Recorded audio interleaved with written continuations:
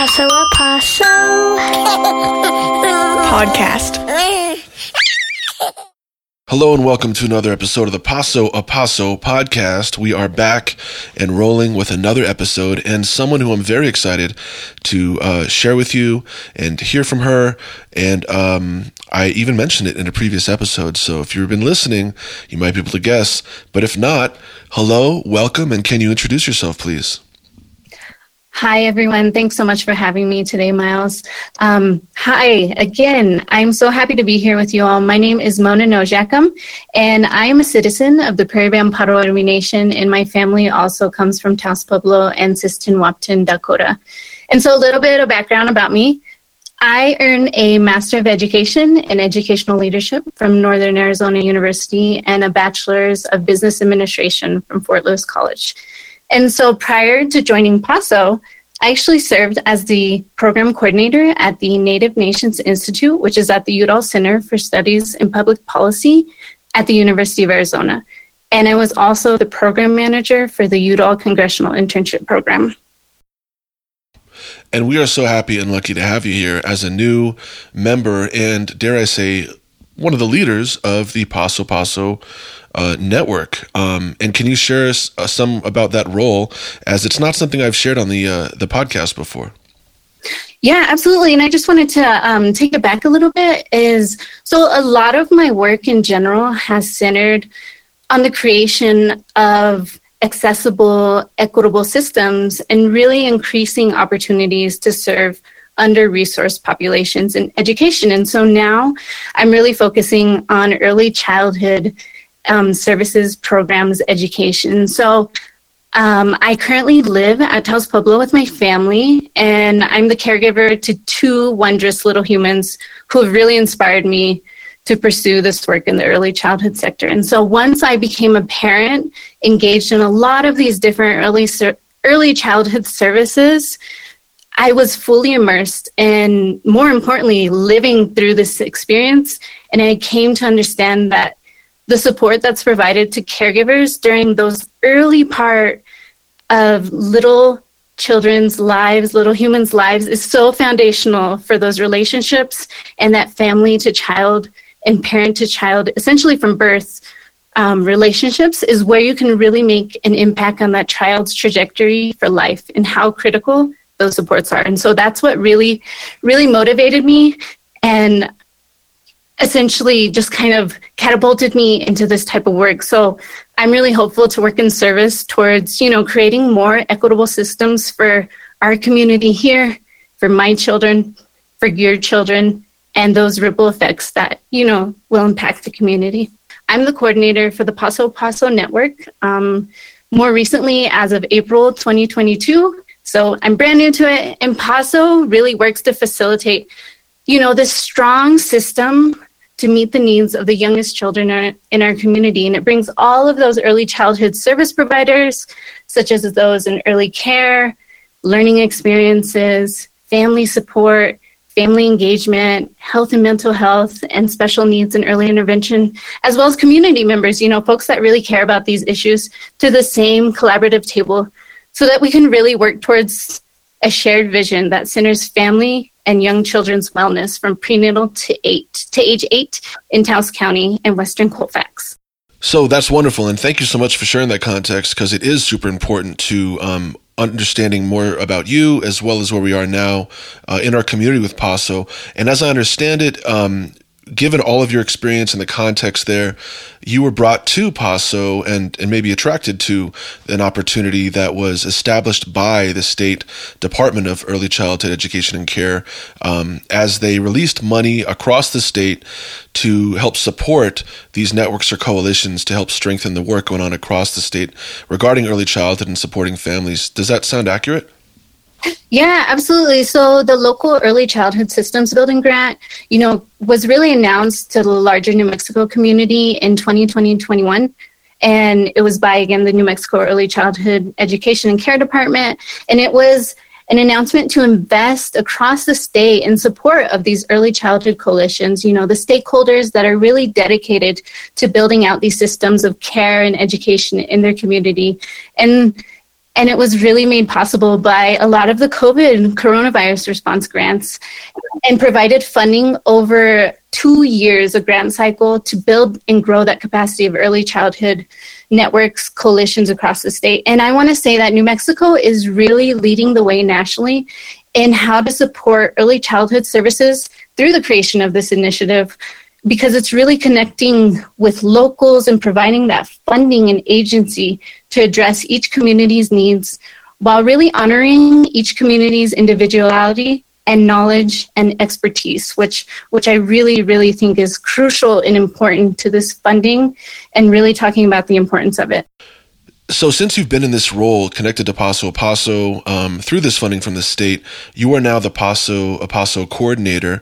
What have you seen so far, and what have you kind of absorbed in your time in this role, even though it's just been a handful of months? Yeah, absolutely. So again, I'm fairly new to the role, but in my about a month and a half, almost 2 months time, I've been able to meet a lot of amazing providers here in our Taos community who work day in and day out with clients and families, and they're really the ones investing time and energy into these little humans' lives and hosting those informational kind of interviews and meetings to understand their views and perspectives on early childhood in Taos. And that's such an important piece to this is, again, proximity, who's closest to the issue. And these folks are so close to early childhood and what's going on and understanding the pulse of what's happening, so that, I think that their perspectives is so important and crucial as we move forward in looking at these systems of early childhood in Taos. And I also have attended the 2-day ECCD convening in Albuquerque with Miles, which was incredible to get to know him more and his work in outreach and media, as well as aligning with the statewide system and how this is impacting the state, and really learning from other communities what's working best, what's not working, what are some things that we could try and adapt here in our community, has been such a fruitful experience. Yeah, I thought it was as well. And I want to mention for our listeners who may have heard some of that conference in the last few days, really curious if you wanted to provide feedback on the fact that it is very much like systems work. It's a lot of policy talk and things you often don't hear, honestly, on the radio. And at the same time, it's so important, right? Because for any of us as citizens in this state or any other municipality, we might sit around and say, hey, the state should be doing this, or that's wrong, or this is right, or why don't they do that? And those decisions are made in those moments, in those settings, in those opportunities for collaboration and visioning. And then how do we put those into action? And so even though maybe some of them were boring to listen to, I'm not sure what you all thought out there, I thought it was really important. And thank you for sharing your experience there, Mona.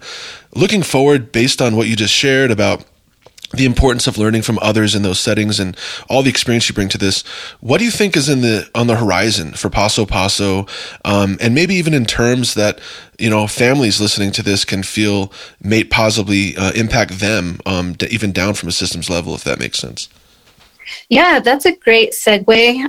Again, as a parent recipient out of all of these early childhood services in Taos, I also understand how important it is to make this accessible and applicable to families. And so we're at a really exciting turning point with Paso and the network to honor the expertise of the community that we're working with. So that means all of our listeners. And what does that look like in real time? So we're going to be conducting a community assessment to really look at these systems change and focus on equity. Who are the different populations that we're working with? And are they all receiving the same benefit of these services? Are they being included as part of the solutions? We're really hopeful to engage with families, as you all are the closest and most impacted by these systems. And you should be helping define what quality looks like in early childhood here in our Taos community. And a part of that is also increasing awareness of early childhood programs and services in Taos, so making it applicable to you. We're also going to conduct education and outreach efforts, host some big family community events, and improve collaboration across these programs and services. And again, we're going to really focus in on that family engagement piece and including that parent and caregiver voice. So all of this wonderful information is going to really inform the strategic plan that will guide our goals and objectives for early childhood Taos. And so we're going to take all of this information and we're going to say, okay, this is what's really needed in Taos, and how are we going to work towards that? What does that look like? How is it actionable? And so I really want to invite all of you to reach out to me if you have, something on your mind, if something sparked, an idea. Please feel free to reach out to me. My door is open. I want to engage with you all. And so my email address is just coordinator@pasotaos.org. Yeah, wonderful. Thank you for that. Coordinator@pasotaos.org. Also, if you forget, you can always go to pasotaos.org and hit that contact page and fill out the form, and I can forward it to you, Mona. Thanks so much for that welcome and open door policy, if you will, for our listeners and families out there. And I would just suggest, I guess, the easiest way, in addition to hearing this on the radio or as a podcast, to learn about those opportunities to speak with Mona in person or become more involved in the work here in Taos that can, in the end, support you and your friends and family even better than we have in the past, is to follow us on social media, Paso Taos, on Instagram, Facebook, and we will be having events. Mona, you've already been out there tabling at some events. Recently, the Child Find that the school district put out there, and we'll be expanding upon that with some Paso-specific and other agency collaboration events that will be open to the public. So if you're interested in getting involved in this work, having your voice heard, by all means, reach out to Mona or myself. Again, her email is coordinator@pasotaos.org. Thank you so much, Mona, for your willingness to jump on the podcast today, and I'm so glad that we have you here to work with us and help steer this ship. Are there any last things you'd like to share with us before we wrap up today? Just wanted to wrap up and say, ta'a miigwech. Thank you for having me today, and I look forward to meeting you all out in the community. Well, once again, Mona, thank you. We're so glad to have you here and lucky to have you. And it's been great getting to know you as well. And now our listeners know you a little bit better. And thank you. That was Mona, the new coordinator of Paso, who will aim to continue the work that's been going on for so many years here, organizing all of the folks helping support families of young children and the young children themselves. And hopefully we'll all be doing an even better job at it every day. Thanks again, Mona, and have a great day, and look forward to speaking with you again soon.